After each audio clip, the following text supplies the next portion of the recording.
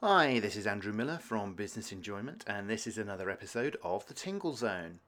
In this episode, I'm talking with Philip Webb, who is the founder and MD of Investors in Community, a blockchain digital platform that enables businesses and individuals to donate, volunteer, and gift to charity and community initiatives that matter to you. Primarily, it gives a platform for smaller local charities to be noticed. The platform is unique in that they generate community credits for every donor user, which enables corporates to provide comparisons, benchmarking, and rewards for acts of giving. And as everything can be tracked, it makes it a much more robust way of reporting, monitoring, and incentivizing corporate social responsibility.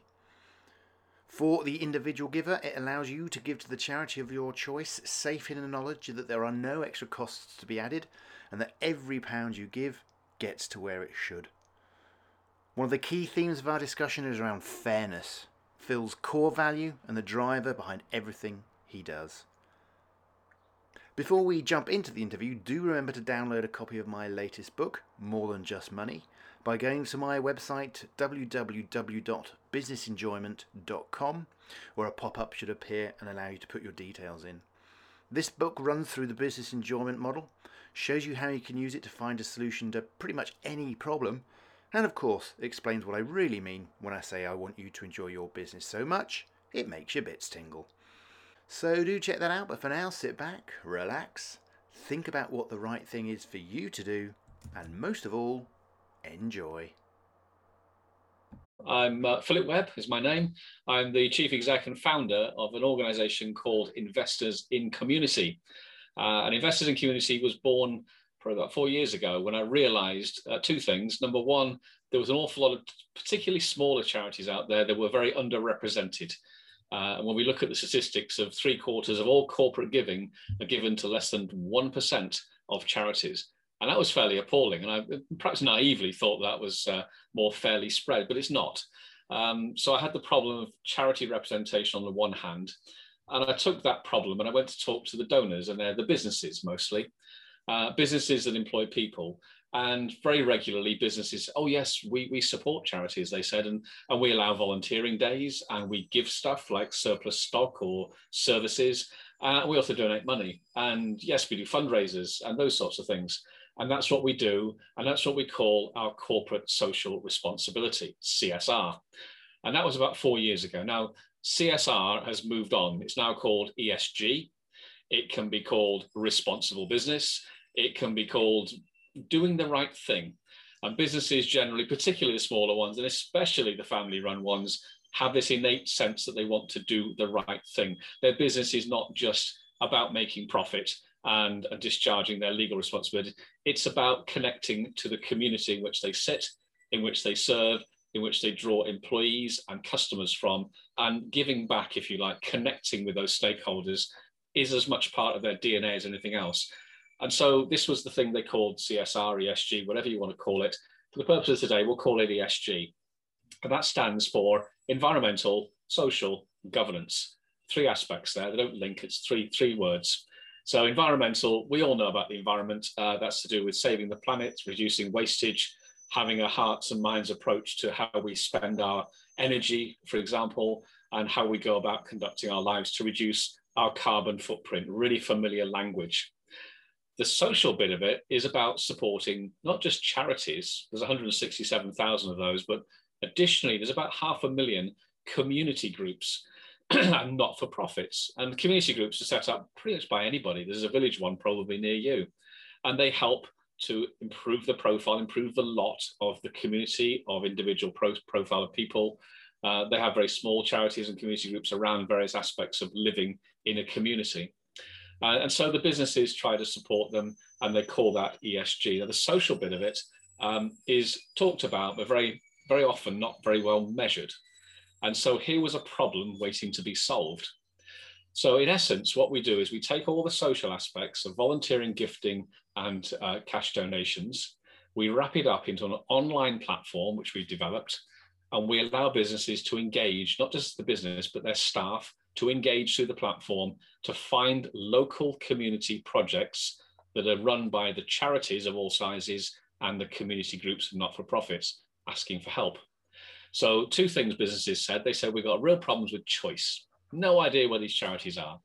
And so we thought, well, yes, we understand that, because the little tiddly charities don't actually get a voice because they don't know how to speak.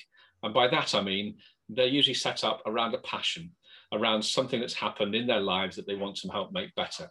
It could be anything from autism to animal welfare to looking after children or elderly care. There's a whole range of things that people want to support. And generally speaking, similarly with very small businesses, actually, they don't have any business training. And because of that, they have no idea how to phrase what they're doing, how to present it in a way which businesses say, I can support that. And so they don't get a look in. So their funding comes from philanthropists they bump into at parties. It's from friends and family.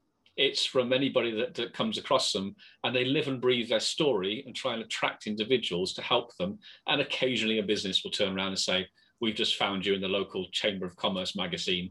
What can we do to help? But that's occasionally, no structure. And so this allows the business to find those charities because they're evident on our platform. All their projects are there for everybody to view. You can select a project in a place near you, which is quite important, local community, regionally based, for example, and they can choose to help. And so this whole platform was given out to say, well, okay, look, this is about unifying our society. This is about bringing together the charitable good causes, we'll call them, that's community groups, schools, not-for-profits, and the like, with the donors, that's the businesses and philanthropic individuals, and unifying the two. Now, we often hear governments, particularly this government, and one of their strap phrases is, we're going to level up the economy. The North and the South divide. And you think, brilliant, that needs to happen, but that's not going to fix very much, actually. What's really going to fix it, what's going to make a really big difference, this is the bit that makes you tingle, is actually to be able to level up, to make a charity or a community group as important as a business in the eyes of society. How do you do that? And so we invented this platform. It's a structure which allows the business to join and all of its staff. So every individual has a profile. And then you're able to give in the ways I've described to the charities, to the community groups, to all the good causes registered and have live projects. So we've got a live marketplace for choice. And the measurement aspects was the second thing that the businesses said they struggled with. And some really big businesses, and the names will surprise you, so I'm not going to mention them specifically, but they're really big ones. And we use spreadsheets, they said. We got a spreadsheet for volunteering, and we got one for gifting, and we got a couple for volunteering, and we got in every geography. We do it all over the place. And if I said to them, what did you do last September? They'll say, hang on a second. And they run off and they correlate all these spreadsheets into one, produce one big giant spreadsheet. This is what we did last September, they say. I said, great. What did you do last November? They said, you're having a laugh, because they have to do it all over again. So all of this costly, time-consuming stuff goes into creating spreadsheets. And don't forget, when you make a spreadsheet, you tap the numbers in. And this is a problem because ESG, environmental social governance, has become a government initiative. It's become led by a broader spectrum than this need just to do good, just to try and pay back. For example, the Social Value Act in January this year changed, and it changed to say that a minimum of 10% of the awarding marks in a public sector contract, so 10% of the awarding marks, is given over to the ESG. How can you show what you've done for the community? 10%. Now, last week, that went up to 20% in many of the councils around the UK. One even went to 25%. And so if you're going to go for public sector tenders, it's essential. It's not as nice. You've got to have it. Otherwise, you've lost out on 25% of the marks to start with. All of a sudden, you find things called impact investors. These are the money people that either put money into your business or indeed lend you money, such as a bank. And they're now saying, well, actually, we'd like to just invest in businesses that show they can do this payback, this community linking, because when you do that, you attract the customers, you attract the consumers. They spend their money where it's a nice business to spend money with. They also attract the staff because talent goes to nice companies. And so you can start to see how now this is an attraction thing, not just a nice to have greenwashing effect. And so you have the ability now to look at public sector contracts. You have investors choosing to invest or lend money to those entities. Why? Because if you do those things, you are more sustainable. More customers will come and see you for longer. Otherwise, they'll choose to switch their business somewhere else for a business that is demonstrating these things. And so it's really important. So the investors, then you'll find the customers make their choices, the staff make their choices, the brand reputation, a fragile thing. You start manufacturing clothing using child labor in Bangladesh and see how long it takes for the Sun newspaper to pick it up. And there's your brand in tatters on the floor, forget it. And so it's quite a fragile environment, this whole branding and the whole ESG demonstration. But the spreadsheets, you can punch any number you want in. But that's no longer acceptable, because if you do that, you could put anything in there. It's the old fisherman's tale, the one that got away. It was that big in the net. By the time you got home for breakfast, it becomes that big. And by tea time in the pub, it's this big.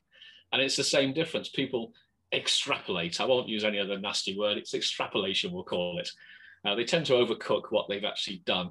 And that becomes part of what is now a legal framework. It's the tenders, it's the banking, it's the lending. It's actually the ability to showcase what you've done in your year-end accounts, which is now becoming a prerequisite for the larger businesses. And they say, yeah, but Phil, that's a large business. That doesn't apply to, no, it doesn't really. You're not asked to do that just yet. However, a little bit like GDPR, if you remember GDPR when it first came out, and the data commissioners said, we're going to fine everybody if we find you not controlling your data correctly and you have a breach. And my little customer said, yeah, but we're only this big, the ICO, they don't know who we are. They're not going to fine us, are they? And I said, probably not. They said, oh, okay, that's all right then, isn't it? I said, no, I didn't say that. I said, they're probably not going to find you, but your customers who are on the radar of the ICO will force you by what we call a compliant supply chain to become GDPR compliant. And the same is going to happen for social value reporting. So that's the social governance part of ESG. So what you report needs to be conducive to actually fitting into what we're now calling an ethical supply chain. And the big businesses that we talk to, and indeed are part of our platform, are now saying, Phil, can we upload all our suppliers on there as well? Can we see what they're doing? And yes, you can. You can, because you can provide a grouping effect on our platform. If you subscribe to our platform, a company can have all of its suppliers listed, and those suppliers, the S side of it, the social activity and the social value reporting is clearly shown every single minute of every day, real time. The real time aspect's important, so no more scrabbling around putting spreadsheets together. Press a button, bang, it's there.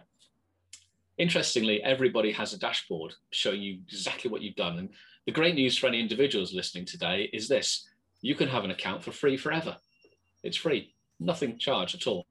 Just go and sign up, create an account. You've got a dashboard showing you your volunteering, your gifting, your cash donations. And as with people like Just Giving, who, by the way, charge charities, let's not be clear about this, they charge an inflated transaction fee. They charge a monthly fee sometimes to the larger charities. They charge. And that's the one guiding principle of Investors in Community I was desperate to get away from. I think it's abhorrent that we charge charities for helping them. So we charge them absolutely nothing. There are no credit card fees, no transaction costs, no membership fees. We even collect the gift aid for them and pass 100% on, unlike Just Giving to take 5%. Now, 5% doesn't sound a lot, but take Captain Tom. Out of Captain Tom's appeal, they took £300,000 to claim the gift aid. And everybody said, oh, give it back. They said, no, that's our business model, they said. And that's a yesterday's business model, because if you actually know how gift aid claims are made, you press a button and it spits out the spreadsheet of all the donors and all their details, and you attach it to an email and email it to HMRC. That's the process. £300,000? I don't think so. So these are the stigmas, and these are the yesteryear platforms that still operate, and people are sometimes unaware of the charge structures. We charge nothing. Individuals, as I said, you have a dashboard, you have a profile, charge nothing, but we do make money, and we unashamedly make money from the businesses that have a business need to count it, audit it, report it, demonstrate it, and showcase it.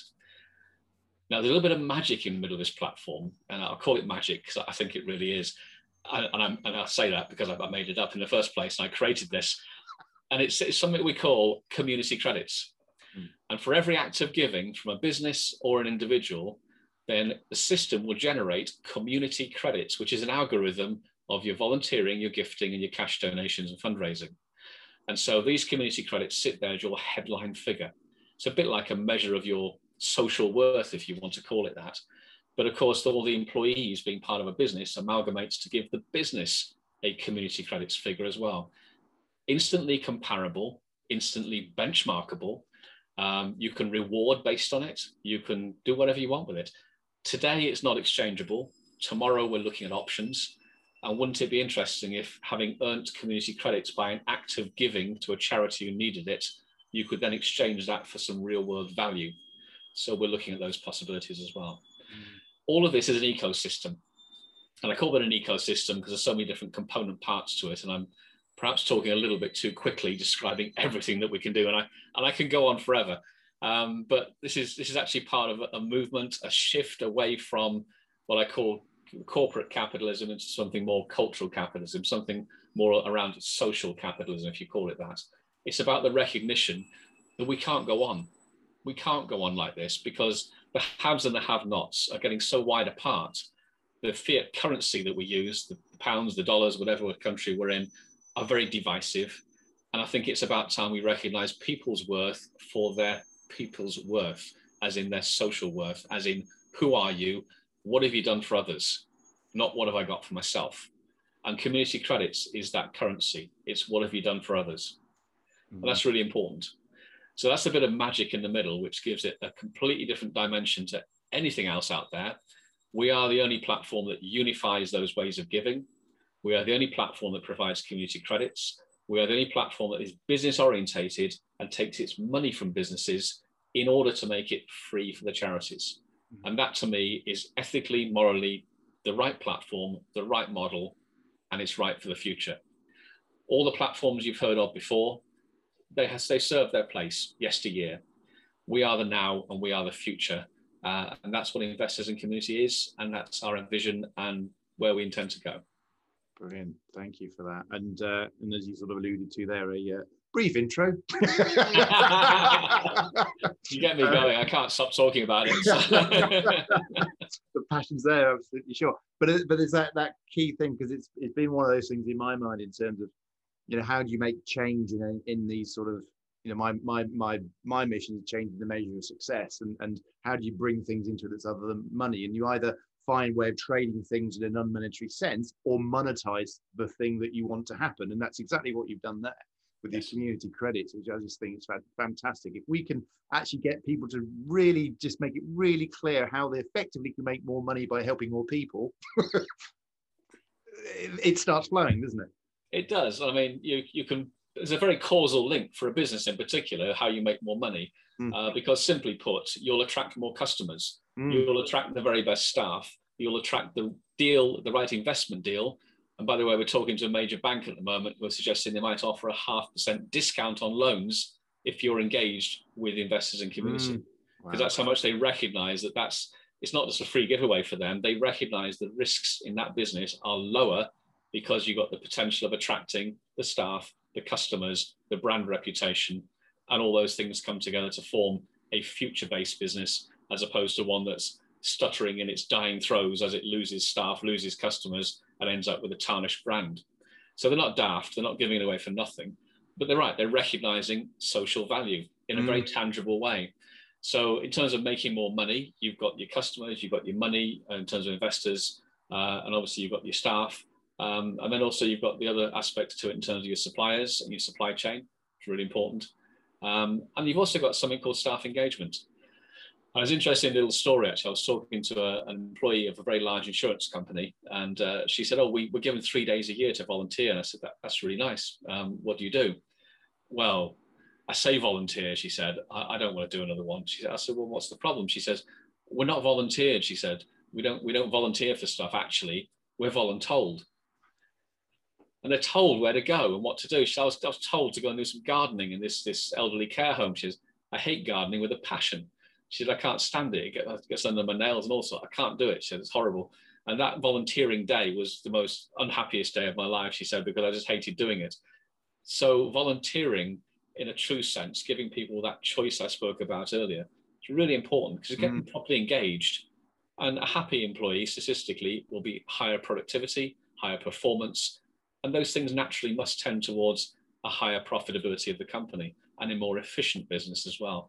So there's lots of non-intangibles. They're actually very tangible these days of causal links why social value will attract the good and start to move your business forwards. And yes, make more profit. Nothing wrong with that. Shouldn't be ashamed of it either. If you're doing social value to make your business more resilient, more sustainable, more profitable, that's fine. That's exactly why we should be doing this. Absolutely. And I like that thing about the choice, because that just makes things much more powerful anyway. And a question, because obviously when we talk about charities, the simple giving money to a charity, let them do what they do. There's the donation of hours, as you've alluded to there, and the old CSR dig a garden type sort of situation, which is also measured, as you say, is a way of measuring that. Is there scope within your platform for what you alluded to earlier on about actually helping the charities with the business side of it? So is there a kind of the mentorship scheme where, we had a conversation in one of our groups about, just throwing money at things is not always the best thing to do. Sometimes it's getting people to be able to use that money in the right way, kind of thing, and learn from it. So there's stuff in there as well to be able to sort of really make a difference in growth as well as just giving money at things. You know what? The best gift a business can give a charity is their professional time. And we call it pro bono volunteering or professional volunteering. And it has a category in our platform. It's measured separately. And if you give, say, if you're an accountant, a lawyer, a digital marketeer, for example, and you give a charity your skills, that transfers knowledge, which makes them better, more efficient. It teaches them things to help them grow themselves. And that's a really valuable aspect of what a business can do, is to give professional time. It's not about money. For many charities, they've been brought up in the age of, brought up a little bit regressive in terms of being like a Victorian child saying, please, sir, can I have some more? And, that's the sort of style of a lot of charities, is the hands cupped like this.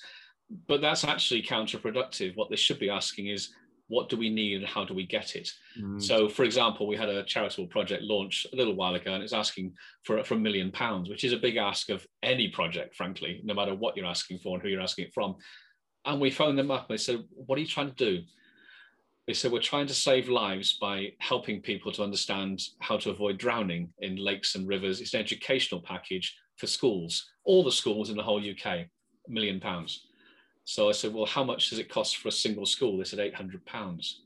So we said, okay, go back to the drawing board and start to slice this down into areas. Let's look at the areas, because if you put a school up there or a bunch of 3 or 4 schools in a geographic area and ask for a few £1,000s, you've got the PTAs, you've got the local businesses who'll be interested. That's how you'll raise your £1 million. It's a bit like eating an elephant. You eat it one bite at a time, don't you? So we try and educate charities on how to do that.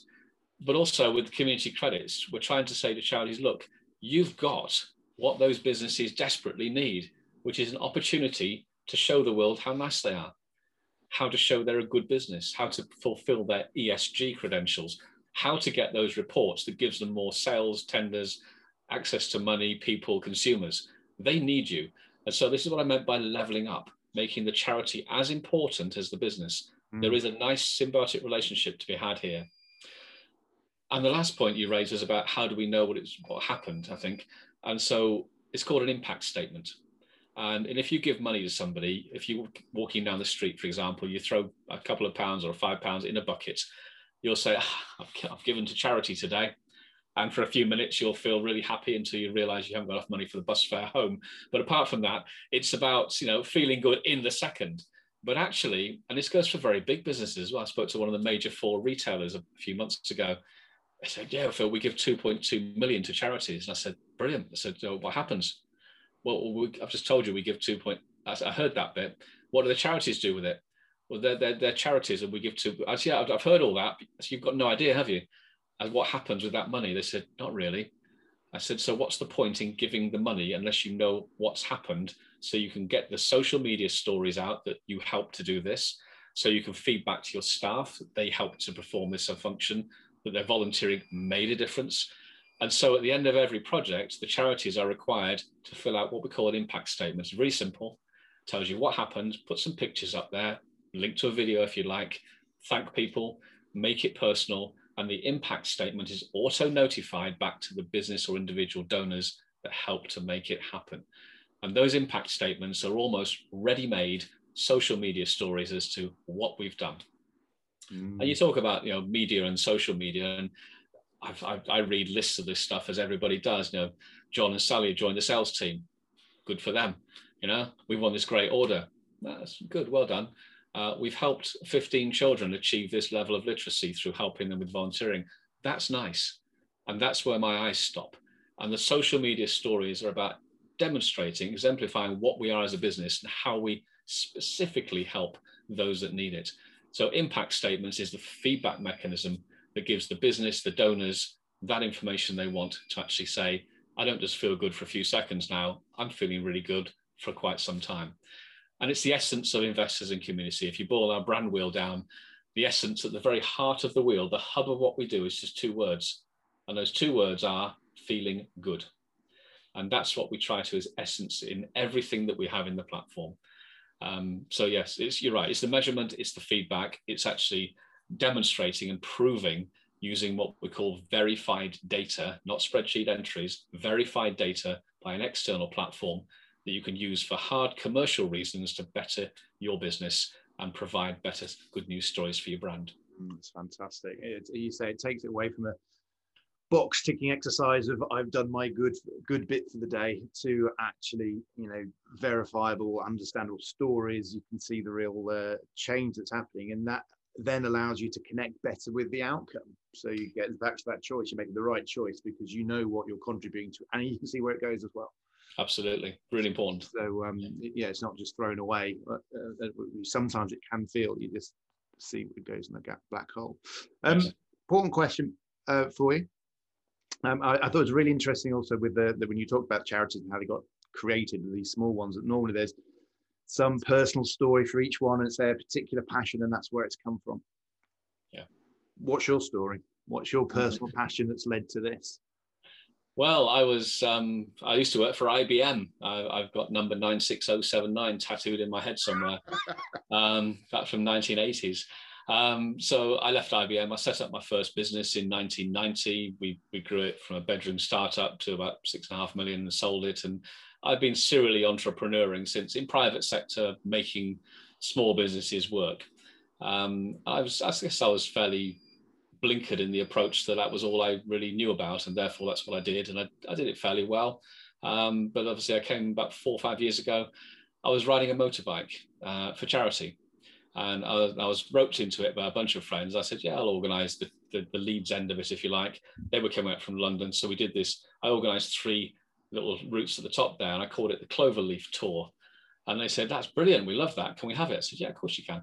And it was for a little charity that specialised in neuroblastoma, which, for those of you who don't know, affects children from birth to 5 years old. Very often it's terminal. And it's a very sad thing to happen to any parent, and it touched my heart as it will touch most. And we rode and we raised some money, and it was less than £10,000. It wasn't a huge sum of money, but actually donating that money to the charity, they were effusively thankful. And that's what started my curiosity to say, well, surely this can't mean so much to you. Oh, it does, she said. It'll keep us going for months. I thought, months, 10,000, what's going on?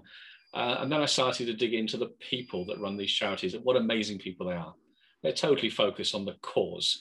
The smaller charities are built up around the cause, around their skills and desire to help in that particular area. And I learned the story. And then I went to test my understanding of how they didn't connect with businesses and donors and how they struggled, and found it replicated over every small charity I could find. I went to talk to the big charities, and some of the big ones, they've got oodles of money, and I mean oodles. I was on a different podcast a while ago, and they got branded the Bugatti charities, because out of all the surpluses, they've got big shiny buildings, and they drive these Bugatti cars, and I think they're having a whale of a time with chief execs on several £100,000 a year. Surely that's not right. Now, every business, let me make it clear, every charity is a business with a charity dispensation. So they should be running as businesses, but not to the extremities that take them outside the ethical use of the donated money. When I give money to a charity, I don't expect it to go and put a tank of fuel in the Bugatti. I expect a good proportion of it to go to the cause that I'm asked to support, whatever that cause is. And so this is a bit that tickled me, that got me quite riled up, actually. I got quite annoyed about this whole situation. So that's where it came from. And of course, my experience talking and selling computer systems mostly to businesses gave me the corporate link. And my background in IBM and my knowledge of databases gave me an understanding that I could have a database written.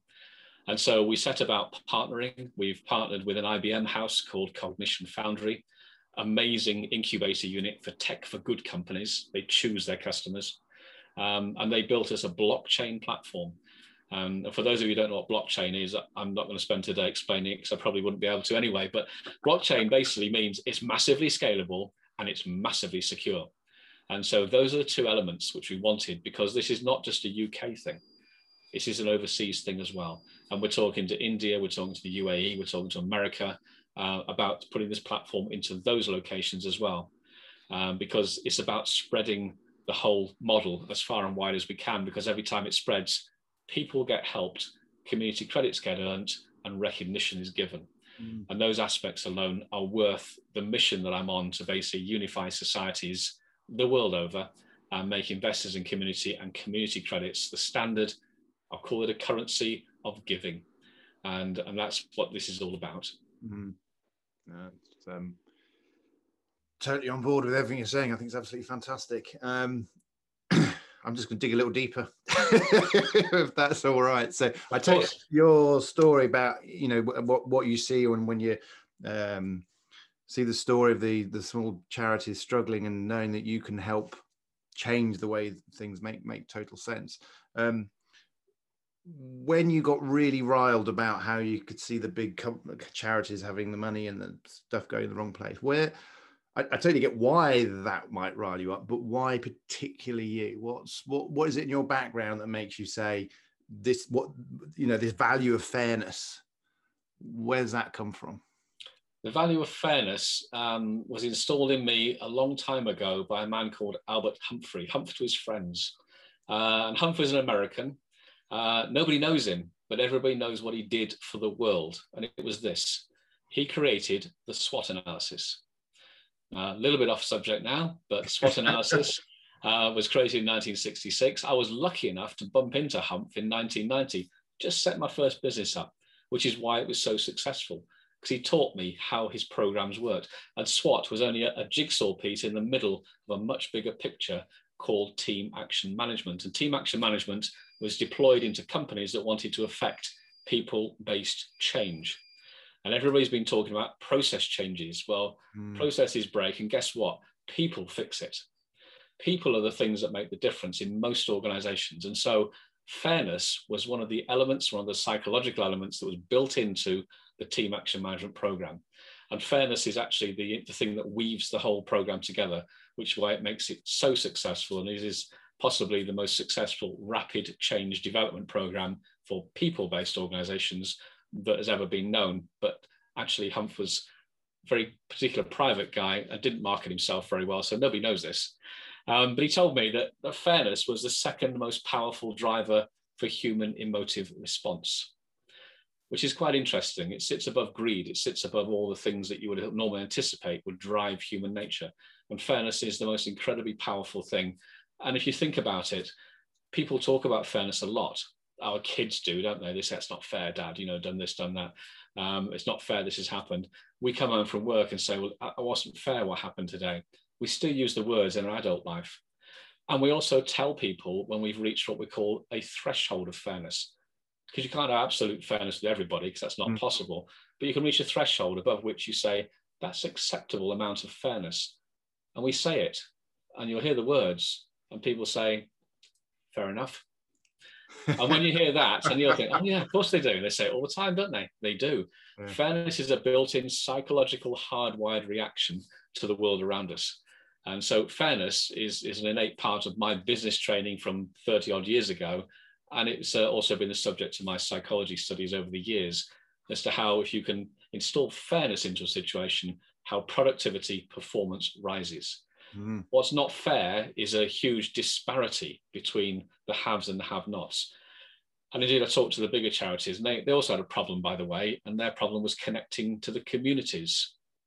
And I'll illustrate it like this. If you are giving to the British Heart Foundation, they're a fantastic charity, by the way, I'm not deriding them anyway, you might find it difficult from a cold start, as it were, to pick them as a charity unless you had a first-hand experience of a heart problem with yourself or with your immediate family or friends, in which case you will be likely to support them and the fantastic work they do. But they're not the first choice when you talk about local charities. However, the British Heart Foundation set up a project to put a defibrillator device in a disused phone box in a remote village, you think, great, I can give to that. That's a local effect, if you like. Just don't answer the phone on the way back from the pub at night. So, and this is an example of bringing a national situation into a local project. And that's what our platform does as well. The large charities can create absolute local relevance by the deployment of small projects to engage the community in the work that they do.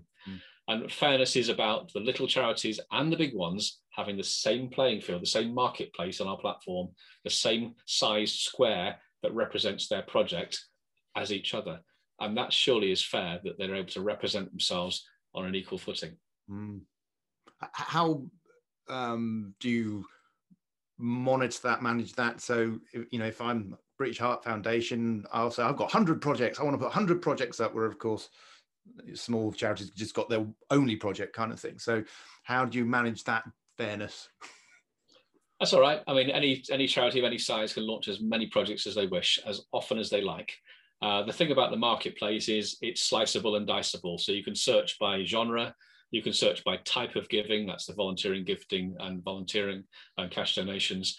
You can select by that, and you can also select by geography. So if you're a business or you're a particularly generous donor, you're not going to look to the South Coast if you're in North Yorkshire to give to a charity because you think you want to give to a charity that day. It'll either be a specific link, or you'll do a search, and that search will bring things closer to home. And so that's why you can have 100 projects if you wish. There are at least 200 or 300 regions in the UK within the 5-mile radius of yourself, so it will be spread nice and evenly across the UK. And that seems to work. It's a self-regulating thing. And so as long as they are they sort of required to attach a geographical element to it or something, or yes, define it in some way so you can down in that thing? So list the nearest city, and obviously they can then describe what they're doing in that city. So, they can do that. So when you search for the town or the city or even the village, you can go quite micro actually, and pick one very, very close to you, which is of relevance. So, and that gives you that. The other fairness aspect is that for many what we call SaaS platforms, that's software as a service, which indeed we are, we provide the service to the businesses. And by the way, the charities get the same service for free. That's our ethos. But the businesses themselves, you normally go into places like chambers of commerce and large organizations, and they say, if you're a business 0 to 10 employees, you pay this much. And if you're 11 to 49, you pay this much. And 51 to 200 is this, and then above that, it's a different price. But they're always at blunt prices. They're never tailored to exactly what you have. And that's the difference between us. We charge £10 per employee to the business. So if you have 5 employees, it's £50 the entire year, unlimited use. Excuse me. If you have 5,000 employees, it actually tapers off actually. So it will actually work out at around £22,000. But for 5,000 employees, that's a big company. That's an awful lot of spreadsheets you're now not having to do. That's an awful lot of time you're saving. And that's an awful lot of staff that you will engage. And even if they gave an extra 1% more effort as a result of being positively engaged, that will make a huge difference to the top line gross profit, or indeed the net profit of the business. So it's a very, very accessible price point for businesses of all sizes. And you can flex up and flex down depending on your workforce size from time to time as well. And that again is fairness. So fairness, I think, is for me, I've grown up with it. I know the reasons for it psychologically and in business. And I guess that was the underlying driver, I think, which, to answer your first question, was the thing that sort of drove me into the principles of the platform. And obviously you say that you met Humph when you were setting up your first business. So it's instilled through all the companies you've run, I'm guessing, from what you said. And you said you grew up with it as well. So it's always been through your life. Yeah, and I've studied the psychology of fairness as well at postgraduate level. So it's been an interesting journey. Human nature is fascinating. It actually hasn't changed very much over the thousands of years. There's a little quote that says, I noticed that I can improve the performance of my workers if I explain the reasons for their work. Name that date. And most people say, it's about 1950s, 1960s. No, it's 40 AD. All right, it's a guy called Cornelius, a Roman landowner. So people never change. You can put all the iPhones in their hands as you like and all the technology around you. The basic stuff inside of us the innate sense of wanting fairness, of wanting to help one another, really, of yes, improving our lives, but not at the expense of everybody around us, is almost hardwired into DNA. So people don't change. The ways of expressing it do. And of course, we offer the platform as the avant-garde solution to helping you to help others. For an individual, costs you nothing. For a charity, costs you nothing. For a business, a nominal subscription annually. And that's the way we operate. And it's unique. It's not been done before. We're the first to market in many, many different features and ways. And we intend to blow this into the world stage from sunny Chesterfield in the UK. What does it look like in working on the world stage? Is the intention to keep it one big thing that you can search on, or are you going to sort of break it down into each individual country and search by area, or what's the vision? To answer your question, the answer is both. Some countries would like to have a specific country focus, which can be done, of course, and all this data is in the blockchain database, so you can search on it and present the data as you wish. So you could in fact be sitting here in the UK and want to help somebody in Bangladesh, and so by searching for the country of Bangladesh, all the projects could come up for that particular area. So that's our vision of how we do this, to make it a truly global platform, interfaceable at all different levels, with charities and community groups that are checked to the point where we can anti-money laundering check them and try and check their credentials. So the first bit is done, and then the rest of it is down to the individual whether they choose to give to that particular project or charity. The world over. Very often we find impoverished parts of the world, or you find a disaster zone in the UK or anywhere else, and you want to chip in your £5-10 to the disaster zone or send them some sleeping bags or blankets. These things should be accessible from one screen, and will be, and so you're able to give to those particular hotspots of poverty or disaster. And disaster recovery is quite interesting because we can actually set up specific searches on the platform. So but you're in Wakefield, I think, and in Wakefield we have a project running that's all about trying to eradicate rough sleeping. Now, rough sleeping in itself is usually a reportable problem because people don't like to see people sleeping in their shop doorways. It's a huge inconvenience. Goodness me, tidy it up. Well, actually, it's far more deep than that. These individuals, sometimes they're ex-service personnel. They've lost their way. They can't connect with society. There's usually a number of different issues underlying. There's no good taking them and putting them in a hotel or temporary accommodation. You won't fix the mindset that led them to rough sleep. It's about mental health challenges. It's about substance abuse sometimes. It's about complex needs. And any one individual is not qualified to look at those things. So our platform brought 28 charities, all specializing in those aspects I've talked about and more, together on the platform in a searchable program that businesses and individuals could say, I'm going to contribute to that. I'm going to help. So we can actually almost act with a laser-like focus in a geography around a particular problem and marshal the resources of the people giving and the people who know how to fix, i.e. the charities, and actually pull them together and focus them very clearly. And that's a very powerful thing to do from a single space. Yeah, very powerful. And there was something else in there they said I just want to tap into as well. Is you talk about checking charity, and you talk about financial checks and making sure they're credit worthy and those sort of things. Do you do other checks as well to make sure that they are doing what they say they're meant to be doing, that they are a valid charity and that the money goes to them, does what it's... I know you got your impact statement, but what's the what the checks on the charity themselves? I've had £1 for every time I was asked that question. Well, so I thought I'd get it in there. So, so all the people listening to ask you the question, then. Absolutely. So charities themselves, by their nature, are registered with the Charities Commission in the UK. And the Charities Commission are the governance, the oversight body, if you wish, that actually checks the accounts, checks the year-end statements, and tries to make sense of what they do. There are quite a lot of issues with charities in the UK particularly. There's been quite a few poor reports, and indeed internationally, of poor behaviour or poor use of funds. And we can't necessarily go into a charity in that depth and that detail to actually form a subjective judgment on whether we think that charity is right or wrong. We can only rely on the governance structures around them. So we do the AML checks. That's the person running it is personally ID'd. The bank is checked to make sure that it relates to the charity concerned. And before that's done, they can't receive a penny. Even if you've donated money, it's held until that check is complete and then released.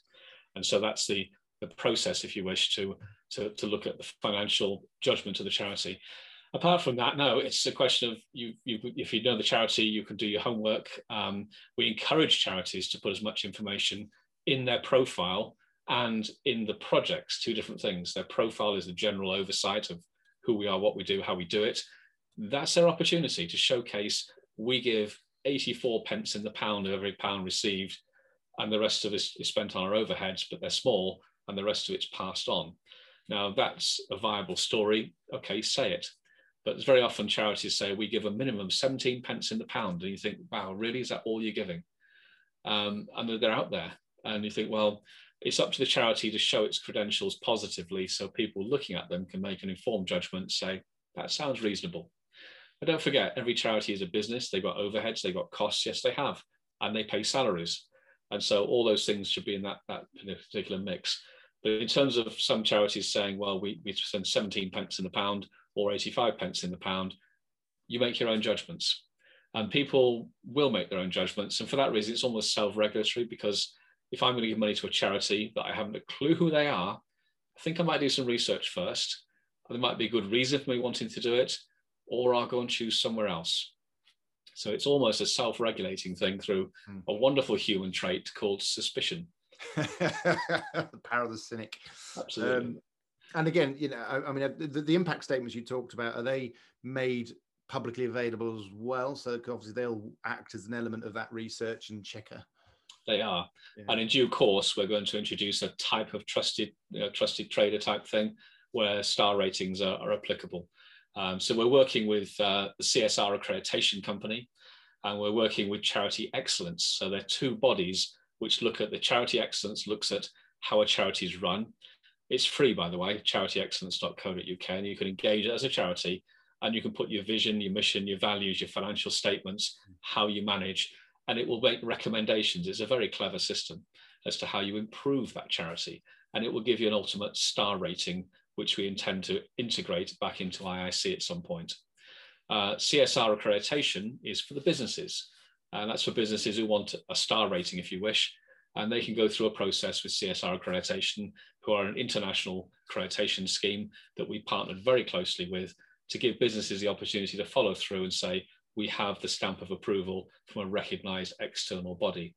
So they can attach the accreditation with CSRA, and the charities can go to Charity Excellence and bring the two things together. We promote best practice wherever possible. Brilliant. I love it. It's a fantastic system, and where it can go could have a massive impact on the way business and charity combine, which is exactly your plan. We certainly hope so. I'm registered on there. I've got my own methodology of giving back through what I do. So percentage of everything I earn, but also when good things happen, I make sure something happens. So everybody who downloads and listens to this podcast, there's a contribution made to a food bank in the Wakefield area for every download that comes through, as an example of the sort of things that I track and measure. And your website will help me do that even better. So thank you very much. Absolutely. So for anybody listening today, I'd just like your support, and the support will cost you nothing. I'd like you to go to our platform, which is www.investorsincommunity.org, and simply sign up, and it will cost you nothing. As an individual or as a business, it will cost you nothing at all. The profile for the individuals is forever free. Businesses, if you like what you see, you can subscribe at a level you choose, starting from £10 from one person through to as many people in your workforce as you wish to involve. But the statement of registration tells me you're interested. It tells us that we're on the right track and that you believe in the sanctity of fairness and the preferential treatment of charities to move them to a more leveled up position to unify our society in the future. And yes, to use a well overused phrase, make this world a slightly better place. Brilliant. And just bringing it all together, and obviously you've touched on all the key points anyway, but just sort of summarize it nice, well, because it's a question I have to ask you. Philip, what makes your bits tingle? What makes your bits tingle? Goodness. It's actually the impact statements. It's actually when I read those, that makes my bits tingle, because that tells me that a charity has done something fantastic, that a business or a donor has helped them to do it, and this is the outcome. And some of our impact statements, they do bring a tear to your eye. It's been amazing what has happened already. And don't forget, we're not a very old business. We're just starting down this route. What is possible in the future, anybody knows. But impact statements are the things that really switch me on, because that shows it's working. That shows we are a caring, compassionate society. And that shows that we're doing the right thing. Beautiful. I can hear it in your voice as you're talking about it. The passion just comes through. It's fantastic.